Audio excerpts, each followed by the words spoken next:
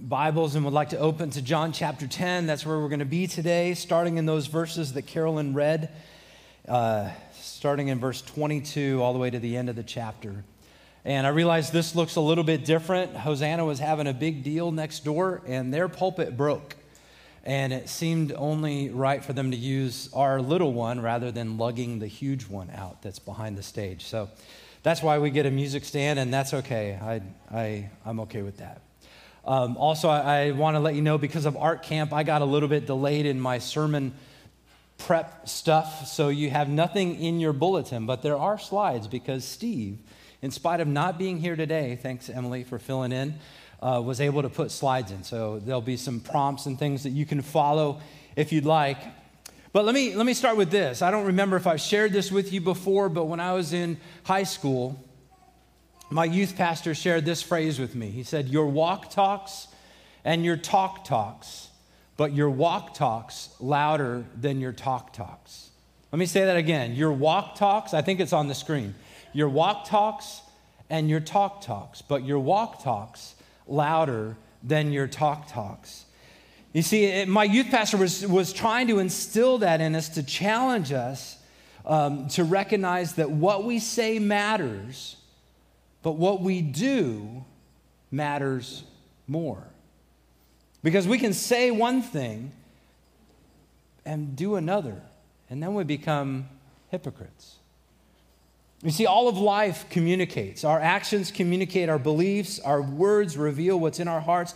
In fact, even Jesus said, a good person, this is Luke 6:45, a good person out of the good treasure of his heart produces good, and the evil person out of the evil treasure of his heart produces evil. For out of the abundance of the heart, his mouth speaks.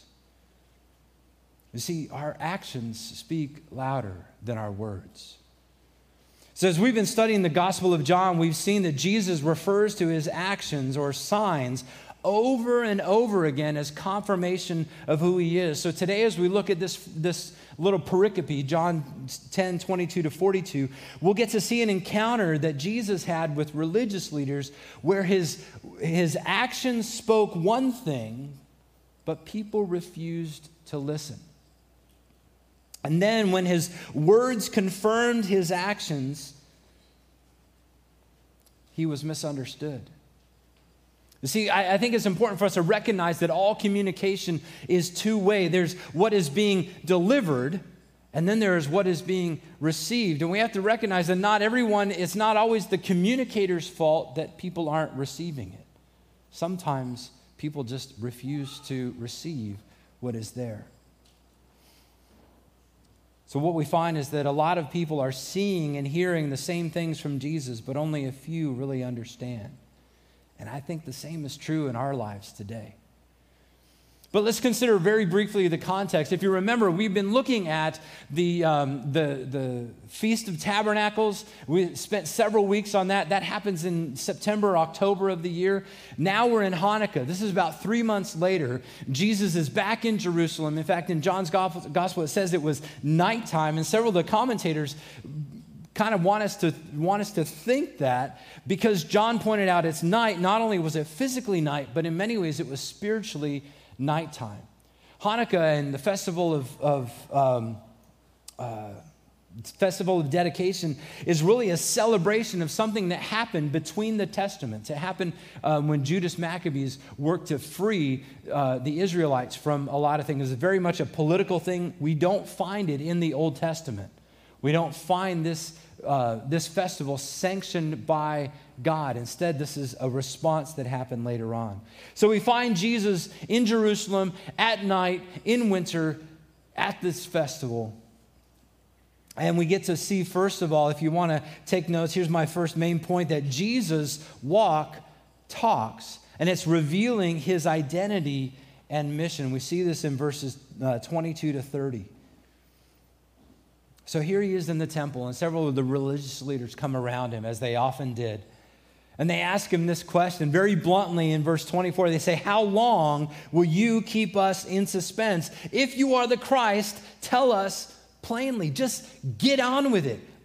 Stop holding us in suspense. They want verbal confirmation of the very thing that some people had already suspected about Jesus. But think about this. Knowing what we've seen in the book of John, if Jesus said, "Yep, I'm the Christ," or "Yep, I'm the Messiah," how would they have responded? If they didn't pick up stones first, most likely they would have opened some sort of inquisition, and brought him before everybody and said, "Hey, so show us some signs. What proof do you have that you are the Christ, the Messiah?" Which is the very thing that Jesus had been doing.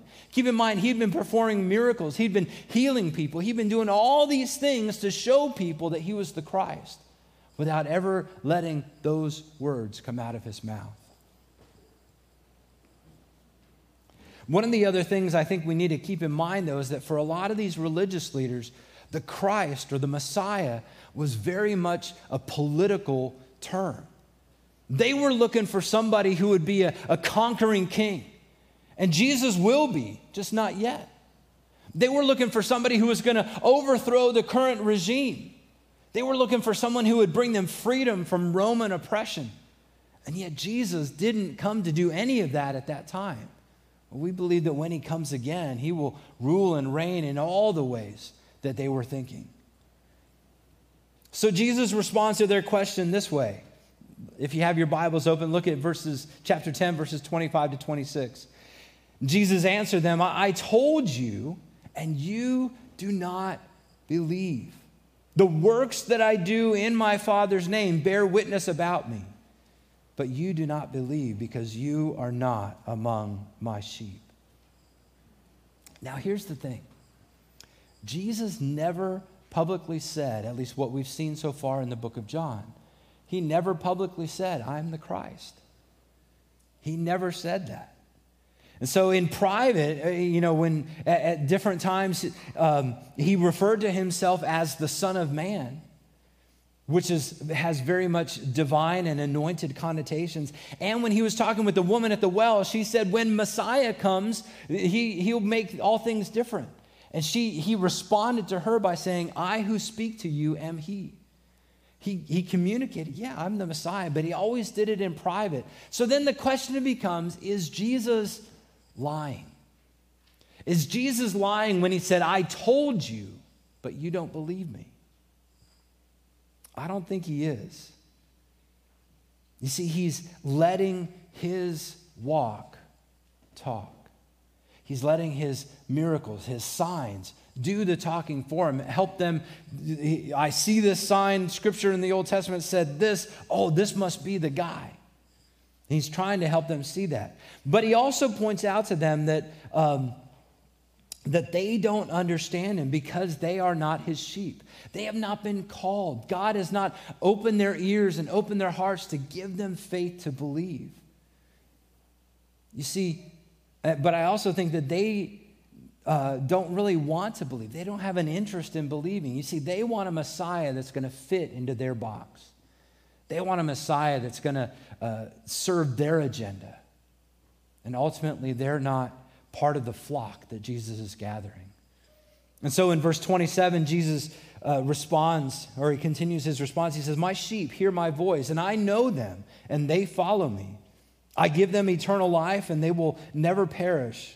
No one will snatch them out of my hand. My Father who has given them to me is greater than all, and no one is able to snatch them out of my Father's hands." And with these words, Jesus is confirming something that we got to see last week remember when we talked about the fact that he's gathering, he's guiding, and he's guarding the flock of God. He's pulling people together and protecting us. He does this as part of the mission that God ordained for him. He conveys that it is ultimately God the Father who appoints these people to be his sheep. So let's put our minds in this first century just for a moment. And let's try to think about what would these people have seen in Jesus, and what do Jesus' action confirm about his mission and identity? Well, we've talked about it briefly before, but several of the prophets hundreds of years earlier communicated that the Messiah would do certain things. I looked up a chart on one of the, in the Bible study program that I have, and I think it would have printed out to about 4 pages long of prophecies that were all fulfilled in Jesus Christ. And so we're only going to deal with a handful that look at signs, but think about this. You see, some of the signs communicated that he would heal the sick. And Isaiah 35, verses 4-7, talk about this. Isaiah says, "Say to those who have an anxious heart, do not fear, or be strong, fear not. Behold, your God will come with vengeance. With recompense of God, he will come and save you. Then the eyes of the blind shall be opened, and the ears of the deaf unstopped, and the lame shall leap like a deer, and the tongue of the mute sing for joy, for the waters break forth in the wilderness, and streams in the desert. The burning sand shall become a pool, and the thirsty ground springs of living water. In the haunt of jackals where they lie down, the grass shall become reeds and rushes." He will cause the sick to be healed. But also, we already saw it in that passage, but in another place, he'll cause the blind to see. Isaiah 29, 18-19 says, "In that day the deaf shall hear the words of the book, and out of their gloom and darkness, and the eyes of the blind shall see. The meek shall obtain fresh joy in the Lord, and the poor among mankind shall exult in the Holy One of Israel." But beyond just healing the sick and healing the blind, he does so much more. In fact, up to this point in John's gospel, we've seen him heal a sick man, the son of the leader in Capernaum. We've seen him heal a lame man. Remember the guy at the pool of Bethsaida? He was there, he couldn't walk, he wanted to get up, and Jesus, on the Sabbath of all days, said, "Hey, get up and walk, take your mat." It became a big controversy. He healed a man who was born blind. But in addition to that, he performed other signs like feeding 5,000 and then the next day walking on water. And all of these could be considered indicative of messengers of God. You see, so many of the Old Testament prophets like Elijah and Elisha did wondrous and miraculous things. So really, I think Jesus is doing these things to say, hey, that kind of guy is me. That kind of guy is me, and I am the one that they've been talking about. His whole ministry seems to be around showing people that he is the one in whom people can believe, ultimately leading up to his glorious act of sacrifice, the most glorious sign, and that is on the cross of Jesus, on the cross of Calvary. So we see his walk talks. But since we're supposed to be followers of Christ, I want to ask us, does our walk talk? Does yours and does mine? What do people see in our actions, in our walk? Can people identify us as followers of Christ? Can people see that we are on the mission that God has placed before us to make disciples, to love him, to love others? Do our actions simply show that we are good people or simply moral people? Do our actions reveal that we are more concerned with our own comfort or our political preferences or personal needs than we are about reaching the world around us? Our walk needs to talk. I think part of what happens for us as Christians is that we've bought into the falsely quoted statement from Francis of Assisi. People have attributed this statement to him that says, "Preach the gospel always, and when necessary, use words." The problem is, Francis of Assisi never said that. Where it came from, I don't know, but people have been giving him the blame for it for a long time. The other problem is that we can do good things, we can share, our lives, we can demonstrate the gospel in marriage and in service to our community. But ultimately, the gospel can't be communicated until people hear it with their ears. They can see it in our lives, but they also need to hear it from our lips.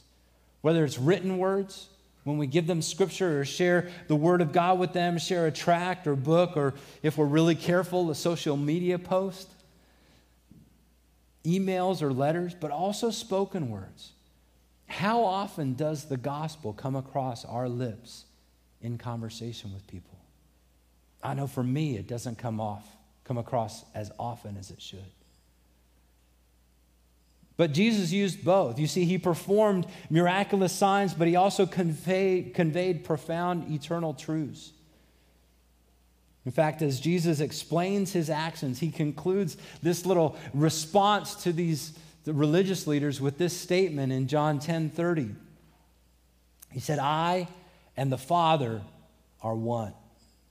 I and the Father. And in response to that, we get to see that Jesus, this is the second big point if you want to write this down. Jesus talks, but not everybody understands. Frankly, there's a lot of debate on what Jesus means by I and the Father are one. Some people think that it meant he was saying, I am divine, just like God. We are a unit in that way. Other people think that he meant we are sort of almost like in unity, if not in unity of substance, but in unity of purpose. We're working together. Sort of like sort of like at art camp. Everybody was working together to help the kids enjoy art and have a great time and learn a little bit about the gospel at the same time. We were one in that. And so Jesus, but in saying this, he's trying to connect the dots for the Pharisees. He's talking about, I think, being on mission with God, unified in his purpose. But the Pharisees clearly thought that he was claiming to be God. And frankly, maybe he was. In John 10:31-33, the Jews picked up stones in response to him saying, I and the Father are one. They picked up stones to stone him. And Jesus answered them, I have shown you many good works from the Father. For which of them are you going to stone me? And the Jews answered him, it is not for a good work that we are going to stone you, but for blasphemy, because you, being a man, make yourself to be God. Isn't that just what they were asking for? Will you tell us plainly exactly what you are? Now he's given them what they want, and they don't want to hear it? No, I can't hear it. And so Jesus responds in verse 34, is it not written in your law, I said, you are gods? And if he called them gods to whom the word of God came and scripture cannot be broken, do you say of him whom the Father consecrated and sent into the world, you are blaspheming because I said, I am the Son of God? If I am not doing the works of my Father, then do not believe me. But if I do them, even though you do not believe me, believe the works, that you may know and understand that the Father is in me and I am in the Father. But again, Jesus' words are not being properly received. For his accusers, no amount of biblical or even logical apologetic will suffice. They simply will not believe. In John 10:39, it says, John writes, again, they sought to arrest him, but he escaped from their hands. But I want us to think about this for a moment. Where does this wrestle with us? How does this apply to us? Because I think it's important to remember that people will be offended by our speech. Hopefully it's not because of how we speak. Hopefully we're not using offensive tone or offensive words or offensive language. But simply because the gospel itself is offensive. You see, in order for the good news of the gospel to be received, the bad news, the truth of our condition has to be received, has to be acknowledged as well, that we are all stuck in sin and doomed for eternal separation from God. You know, most of us, just if we were to go out to Wayland Commons this afternoon and ask people, hey, are you a good person? Most people would say, yeah, I'm pretty good. I'm not perfect, but I'm good enough. The challenge is we accepting the fact that we are not worthy to receive eternal life in and of ourselves. We are not worthy to be entered into the kingdom of God by ourselves because of our sin is offensive, and people have to recognize that. But not only is the good news, the message of the gospel offensive, but people may find us offensive because Jesus' ways are offensive. Jesus' ways, what he calls us to, is antithetical to the world. His ways are different than ours. He calls us to die to ourselves, to take up our cross and follow him. Whereas our society calls us to follow our hearts, or be whatever you want to be, or do whatever you want to do. You are your own ruler. He calls us to sacrifice, to suffer for the glory of God and for the good of his kingdom. He calls us to lay down our rights, and he demonstrated that for us. And that, for many of us, is offensive. But the message of the gospel can also be offensive because it's exclusive. John 14:6 says, I am the way, the truth, and the life. No one comes to the Father except through me. There is one way to the Father, one way to eternal life, one way to heaven. And that is through Jesus Christ. And so just as Jesus was misunderstood, we should expect to be misunderstood. And yet in the midst of that, we should still hope, because of what we see here in Jesus' encounter. So Jesus engaged with these religious leaders, and they want Jesus to speak, but when he lets his actions speak, they don't believe him, so they want words. And when Jesus gives them words, they accuse him of blasphemy, and even when his words were supported by his actions, they simply don't want to hear it. And so Jesus escapes from their grasp. He ventures across the Jordan to a place where John the Baptist served. And in that place, we learn finally that Jesus' walk and talk resulted in belief by some people because of someone else's testimony. Look at verses 40 to 42. He went away across the Jordan to the place where John had been baptizing at first, and there he remained. But many came to him, and they said, John did no sign, but get this, look at this.